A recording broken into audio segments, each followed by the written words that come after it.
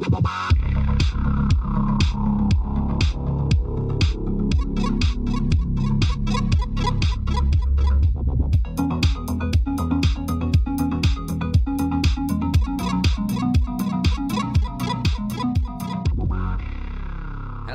and welcome to the Unlucky Frog Gaming Podcast. You're joined by your usual hosts. We've got Tom. Hello. You're back up in the pecking order. I don't know why. I don't know what happens to do this. We've got Ryan. Hello. And myself, Josh. How are we doing, Ryan? See that smooth way of positioning the question towards a specific person without highlighting that I did it. I still think there's a Except little you bit just of highlighted. yeah. That you did it. Yeah, but I'm just looking for a- some praise. All right. still think there's a little bit of favoritism, Josh. So praise withhold until then.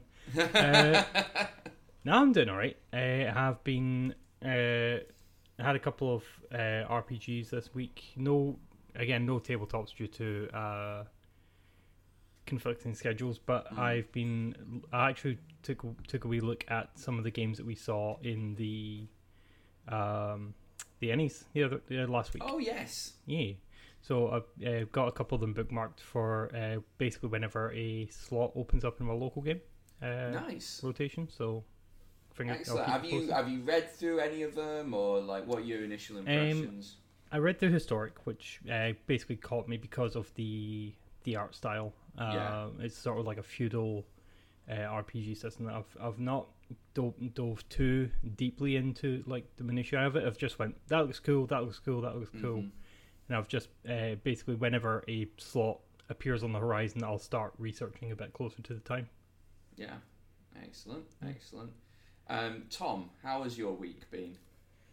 Yeah, I've not actually done a lot of gaming this week. I would have had a game on Tuesday, but I was in the office. I work from home. I think I've mentioned that before. But I had to actually go into the office, and it's just knackering. So by the time I got home, I was basically The Walking Dead.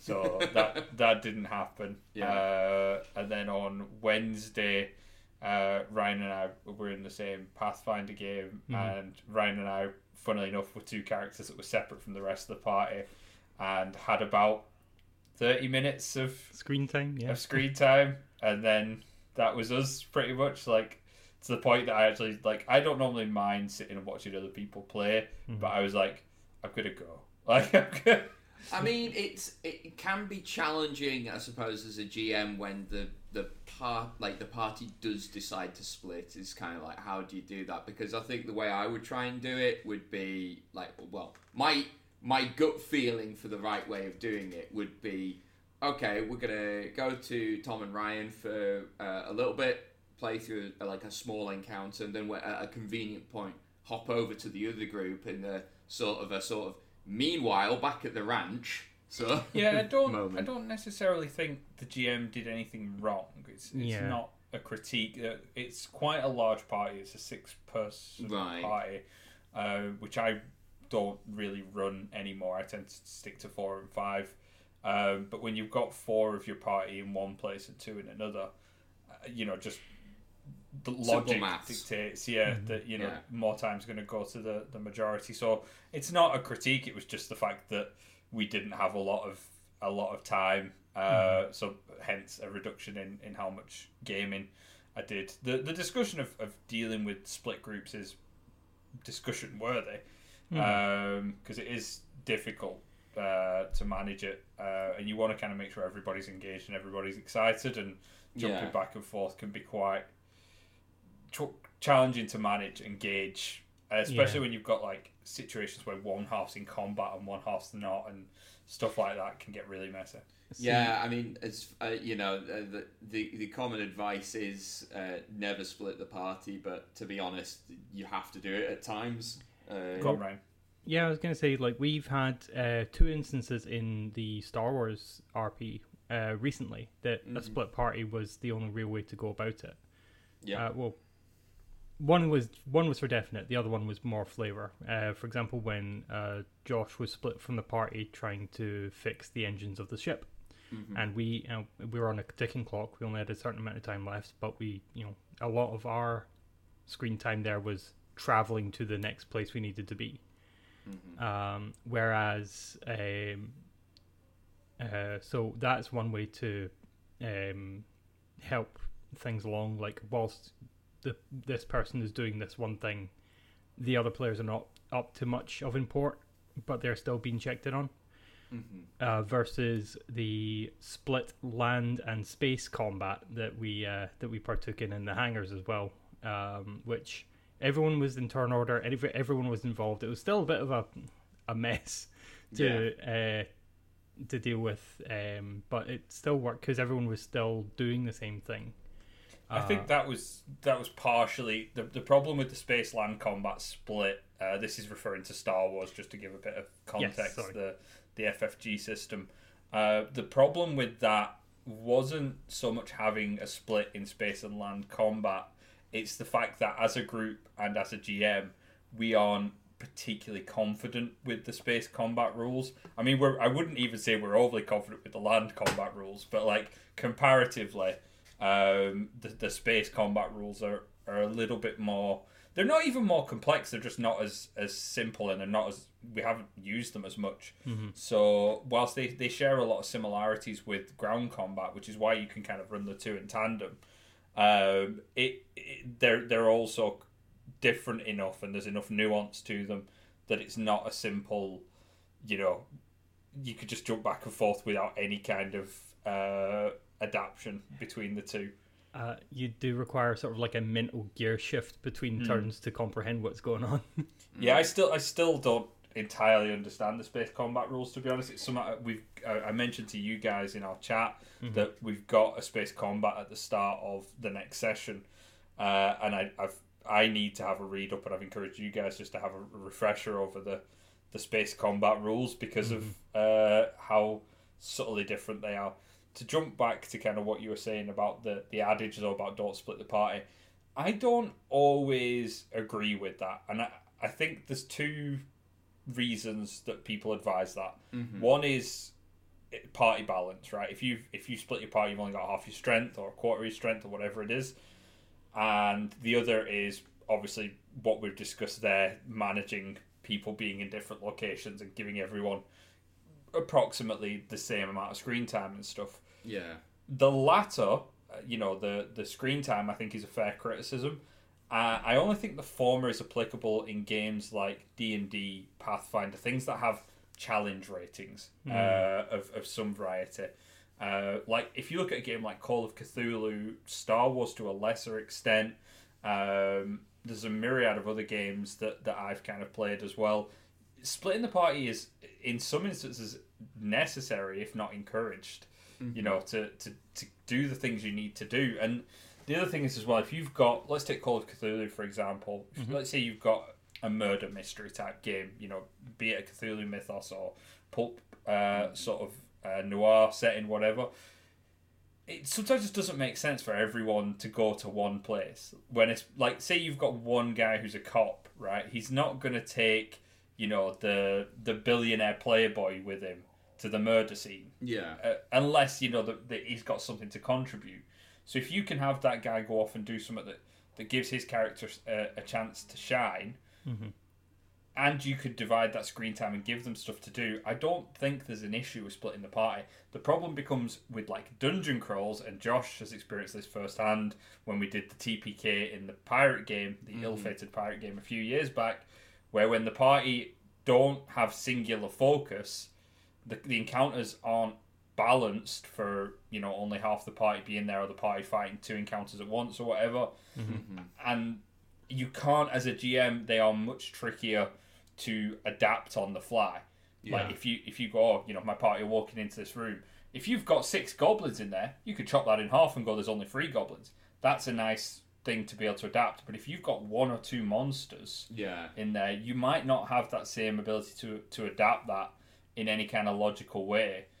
And you kind of, it's a weird one because part of me kind of wants to go, I want my players to have a good time, I want them to do what they want to do, I don't want to punish them for making a decision, but at the same time I also want the setting or the dungeon to have a sort of reality to it.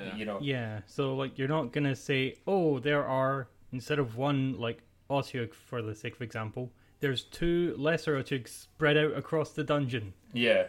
Mm-hmm. Yeah, like, 2 separate places. Yeah, it's like we have a weaker stat block. Don't ask. Yeah, it's one of the big issues I have, especially I run a lot of pre-written content, but I tend to run, especially in D&D and Pathfinder, I tend to run smaller modules rather than campaigns. I have done campaigns. I'm doing a D&D one right now because I find if you do smaller modules, it's easier to adapt, both from a workload perspective and in the long term, because you're not having to maintain a whole campaign of content. Mm-hmm. You can adapt one module, make your small changes that you need to, and then move on. But like I remember when I ran Carrion Crown for Pathfinder, it's very it's linear. It kind of goes from A to B to C. Yeah. Storyline wise, and my players kind of grumbled that they couldn't really deviate. They felt like they were they had to follow this specific chain. Otherwise, there was just, and they were right. Like, I could make concessions, and I could try and adapt the timeline to make sure they were in the right places at the right time, or they were able to play catch up. But you were kind of always being sort of pushed along the rail track to get to where you needed to go, and you couldn't really deviate, and there wasn't much I could do to adapt areas.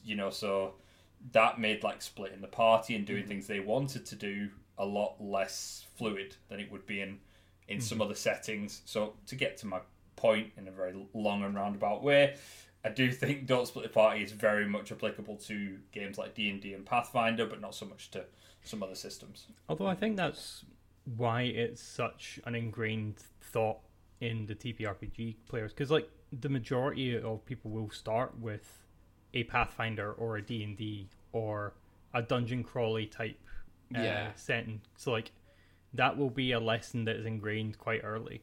Mm-hmm. Even I started playing with more people who'd been playing for a good few years before me, and that was something that I learned maybe session 2 when we weren't even in a dungeon, was don't split the party. So there was to Tom's point, the murder mystery example, there's a difference between interrogating a witness separate from the group, or having 5 people stood in a semicircle around this one person, each asking individual questions. It's all well and good that you're all keeping each other safe and keeping each other nearby, but that can sort of throw off the rhythm of the interrogation. Yes, and that's a fair point that you make, because you don't really get that spotlight moment as a player if you are with the entire group. You might do on occasion. But you need to have generally a very giving group that are going to optionally take a backseat in a scene that they are physically in.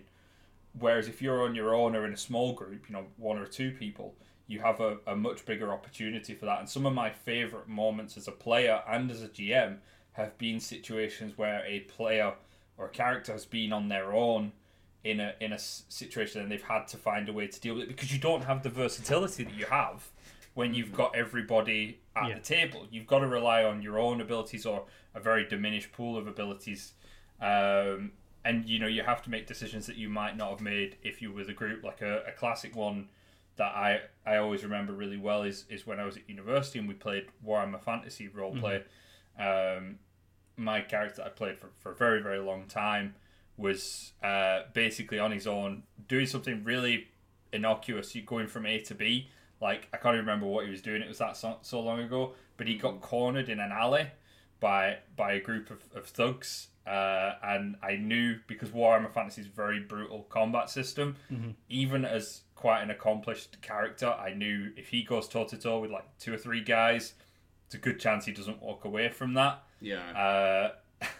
And I was talking to these guys, and I was quite sort of socially started up, and So I said to the GM, I'm going to kind of blether them. I'm just going to try and distract them. Smoke and mirrors it, and he just kind of rambles on. And then he's kind of bragging, and he says, "Oh, well, you're forgetting one thing." And they're like, "What's that?" And he points behind them. And as soon as they turn around, he just ran in the opposite direction. Excellent. Which is such a simple thing, but the GM and the players at the table at the time loved it, because it was a funny character moment. Just the punchline to this long rambling braggadocious statement. Yeah, And you just wouldn't get that with a big group, because you know exactly what's going to happen in that scenario. The charismatic character blethers, turns and runs away, and then half the party is still stood behind them in the alleyway. Yeah. And, and you probably wouldn't need to anyway because you'd have the greater numbers. So I do think there is a strength to splitting the party. It just needs to be done with consideration, really. Sparingly and with consideration, I agree. Yeah. And we've had our first topic of today's podcast. I'm conscious we spent 15 minutes on that. It's all good. It's all good. Well done. This is what we aim for. So, I've had a good week. Josh, how's your week been? No one asks. I would normally ask, but I was taking a drink because I just had my big spiel. So. I know you do, buddy. So no, I'm just back from an overnight stay down in York, which was where I studied. Just visiting there for the first time in years. How was it? It was fantastic. Great weather. If anyone's ever been to York, you'll know there's so many good bars and pubs around there. Fantastic food as well. Tabletop gaming related. Ooh. I did poke my head into Travelling Man on yesterday just to have a look at its wares. Did you buy anything? I did not buy anything. I was well behaved. So you should be buying things. You're in a shop, mate. We had a whole episode about supporting brick and mortar stores, and you go into one and browse. Hey, it's all good. It's at least I didn't bring my own food in. That's true. That is very true. Yeah, just like walking in with like a half-open tub, just like, all right, mate, just taking a peek. Just putting sticky fingers all over the RPG books like a monster. There's like, it's just gravy all over this. What's this? Yeah, why would you do this? Kind of no, monster. You're right. I should have picked something up, but like in the moment, and I was with someone else who isn't into tabletop role playing games. So, that is absolutely fine. It's like. Did you play it off like cool? Were you like, oh, this looks like an interesting shop. I'll just have a little look in here, and you're like, no, not at all. What a bunch of nerds, am I right? Not at all. What is this Catan I've never heard of? Who are these settlers? So. No, I did not go for that tactic because that would never work in a million years with me. So that's fair. I mean, that's a sort of guise that is going to drop fairly rapidly. Exactly. So, just the image of like, oh, what do you sell here? Oh, cool. Can I get a pack of Nuka Penna, by the way, pal? just like blow yourself out the water as soon as you go and buy something. No, I just like the fact that Josh brings people back to his house. It's a bit of a Wizard of Oz situation. It's like, don't look behind the curtain. Like, I was going to go with the Ace Ventura situation where he's like in the room with all the stuffed and mounted heads, just like the lovely spinning room of death. Yeah. Oh, what a lovely room of nerdage. So what actually prompted you to go to York in the first place? Was it literally just a trip down memory lane, or did you have something specific you were going to do there? It was just it. Oh, fuck, sorry, I may as well start talking about it. I basically started seeing Sub 1, and we were wanting to... Yeah, shut up. Josh has got a girlfriend. Well, Josh is the first person to openly admit it on the podcast. He's bright red.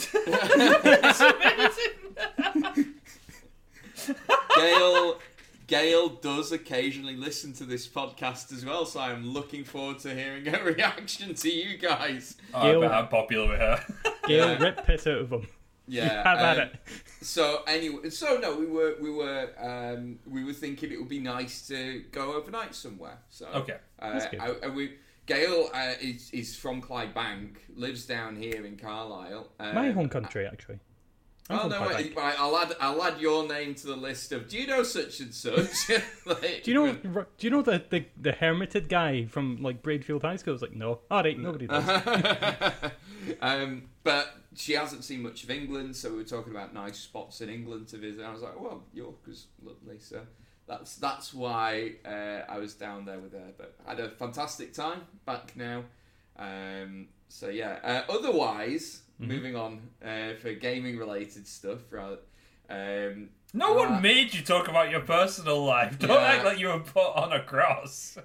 I felt when you asked me why I was in York. You could have just said, I just fancied going somewhere nice. I thought you might have wanted to go to a specific museum or go and see a show there or something. I got all flustered, didn't I? I got all flustered, and now we're here. Something Thank new you, for Josh. Tom. Don't blame me for you getting flustered. Just because you can't keep your shit together doesn't make it my fault. Oh no! Fuck! I can't think straight. No! It has to be somebody else's fault. I'm glad you had a nice time. Yes, thank you. Yeah. Anyway, I'm glad you enjoyed yourself. Yeah. Thanks, guys. You're Anyway, tabletop gaming related. Yes. I played D&D on Tuesday with the guys from Tabletop Scotland. We're now leveled up to level 17. Ooh. Wow. Yeah, we fought a Dread Knight and an Elf Bard in the recent. I very nearly pulled off like a sweet move by I ran up to the Bard and managed to snatch a violin out of her hands and started smashing the violin against the statue nearby, but it didn't break, unfortunately. That's an uneven sounding, unevenly threatening sounding pair. A Dread Knight and a Bard. The Bard summoned the Dread Knight. Oh no, that makes up for it. Is this still Descent into Avernus? Yes, right. We are. We're basically gathering the last soldiers, basically of the Hell Knights. We're leading up to a big showdown with Azrael. Basically, I don't think that's a big plot spoiler for Avernus. No, it's pretty much the whole premise. Yeah, no, and she's on the front cover. Yeah, this is your like big barbarian dude, right? And you couldn't smash a violin. I was quite surprised that the violin did not smash. I am putting it down to it being a magical violin. Right. Okay. If it's magical, that's fine. Like I can smash a violin, and I am putting that because I rolled. It was an athletics check versus her dexterity to snatch it out of her hands. Mm-hmm. And then I rolled a straight strength check to smash it. And I can't remember what I got, but obviously I'm adding a lot to my strength checks, and it was pretty high. So I'm putting it down to the fact that it's a magical violin. You've been playing this character since the beginning of Avernus, right? Yeah. Like barbarians be hard to kill. Yeah, surviving to level 17, and then I remember you're a barbarian, so that whole point is moot. Yeah, like none of our characters have died. Actually, that's quite impressive. Yeah. We've done pretty well on that front. Well, touch wood. Yeah, that's me tempting fate now. TPK next session. Good game, lads. On Wednesday, I had some of my pals over here to play some Magic the Gathering. Oh, I'm sorry to hear that. Wow. Two mixed responses there. And I had some packs of Modern Horizons 2 kicking around, so we cracked open them and drafted them. I got some really good cards in there as well. Didn't you say you were kind of off Magic though a few weeks ago? I have been, yeah, but I haven't seen a bunch of these guys in a little while, so I wanted to see them again. So I made a point of going, right, let's do that. And I had these packs sat on my shelf, like literally gathering dust for a while. So I was like, let's just open these and let's get it done. So I drafted a blue-black discard matters deck. So I was like filling up my graveyard for. I had creatures that benefited from having like lots of things in my graveyard, or lots of different things in my graveyard. Yeah. The winner of the night, though, was Chris, who drafted Squirrel Tribal. And the Squirrel deck is nuts. No pun intended. He even There we go. And thank you very much for listening this week, guys. You're not going to top that probably this year, so we may as well call it a day. He had the Chatterfang, the Squirrel Commander, in his deck as well. Which because these were my packs, so I've kept all of the cards. Tempted to build a Chatterfang deck now. I mean, there is a lot of support for it. It is terrifying the amount of squirrels you can generate in Commander. Yeah, I have a squirrel deck. True story. Nice. I do love it. Mm-hmm. But other than that, in the packs that I opened, I got 3 fetch lands, which are always worth something, so good to have. The big money card was a foil Urza's Saga, which when I checked, it was old art. The retro art. Oh, the retro foil, right? Yeah, okay. So that sells online anywhere between £70 and £90. I managed to snap it up when it was like 35 to 40. Nice. And it is like, I don't have a foil version of it, but I'm tempted to like sell that one because it's in a deck I don't really play that often. I mean, I'm gonna keep this because it's one of those cards that just goes into any commander deck. Like, because worst case scenario, you fetch a Sol Ring with it at the end of its saga, and it's still fine. Do you know that's the thing about commander I don't like? Is that there's like things that you pretty much have to have in commander decks. Like in the group that I play with, we sort of like go, right, what are the auto includes? Like Arcane Signet, Sol Ring, get those out. You need, get all the auto includes out of your deck and like just build a deck without those constraints, because that is actually quite freeing in that you can still throw mana rocks in there and still have like cards that are powerful in their own right. But they're tweaked and tailored to your deck specifically. The one thing that I've done in the past with a group was budget commander, so the commander deck can't be worth more than $10. So it does mean that if you really want to put a Sol Ring in, you can, but Sol Ring's going to be a quarter of your deck's budget. Look forward to playing, what was it, Ramirez Di Pietro, who's like 2 cents as a legendary commander. Yeah. Oh no. So to be fair, we removed the commander didn't count as part of the budget. Right. So it did mean that you could run whatever commander you wanted, but the 99 had to be worth less than $10. I did an Anafenza the Foremost. Anafenza the Foremost is the white, the one with the goat, or the one with the spirit. Yeah, it's not the spirit. It's the one with the that's the Foremost. The goat chariots. Yeah. Anafenza the goat most. Goat most. Thank you. Yes. I built that based around +1/+1 counters. As you do with cans, basically. The trouble is, because it was a 3-color deck, the mana was a bit because you can't afford any of the good lands. Yeah, it does get a bit skew-whiff when you're not able to buy or use fetch lands or anything that is over $1. Yeah.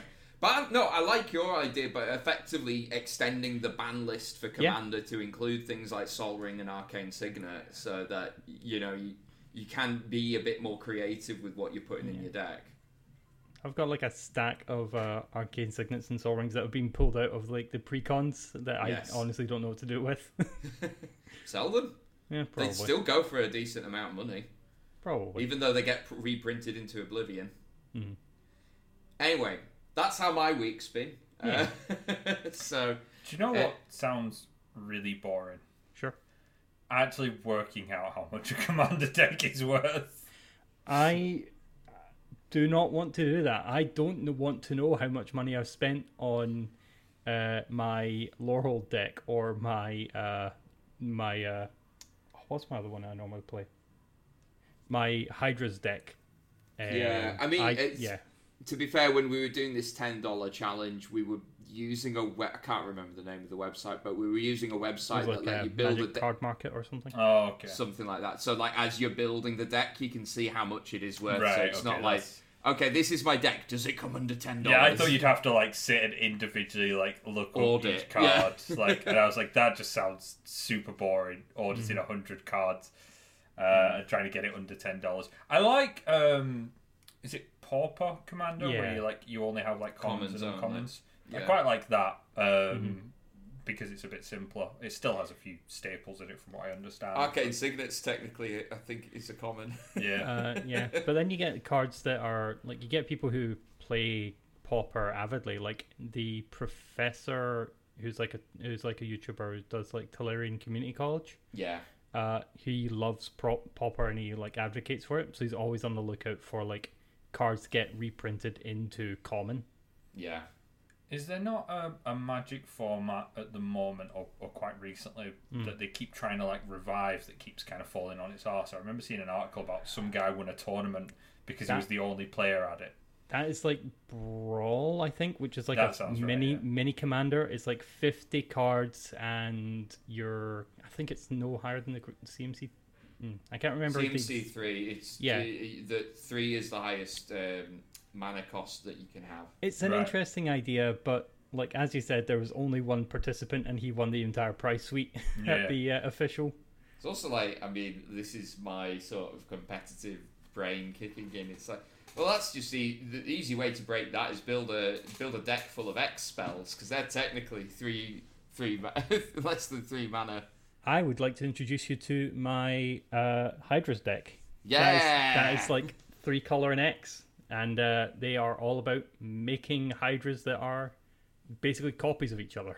Yeah, awesome. So you pay X whenever you cast an X spell, you make a Hydra that's got X power on it. My commander deck is zombies. And it's basically just every zombie card I like goes in there. It has no particular theme beyond zombies. Is it a mono black zombie? Yes. Yeah. Yeah, because I don't like blue zombies. Yeah, I got the blue black zombie deck that came out with the recent Innistrad set. I just made mine like myself. Yeah. It's just because I had a black zombie deck, just a normal deck that I built up over years and years from the original Innistrad block, and I ended up with so many different zombies. I just thought I just want to like put them all in a deck together. The only issue with it is like, because you've got the really random zombies that aren't really zombies, but they are zombies, like, you know, like the Theros weird zombies and stuff like that. Like Gary. Yeah. And yeah, they're kind of a bit out of place in it, but I do like him. Gary's a worthy inclusion. He's an all-star, He's the best zombie card, like, period, pretty much.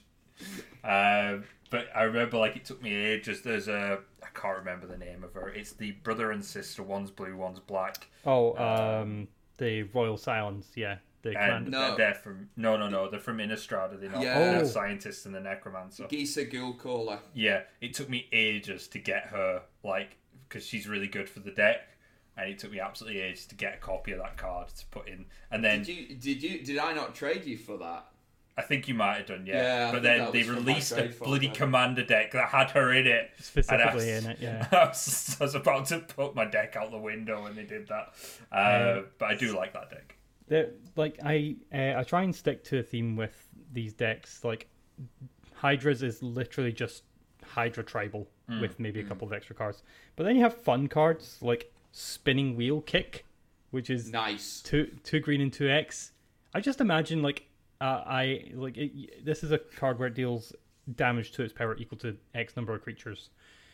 But I just imagine a Hydra just like pulling on a martial artist gi and just like drop kicking people. I think this is something I've kind of spoke about before with Josh and with other people, both on and off the podcast. Like, I really like narratives in games, and that includes Magic, unfortunately.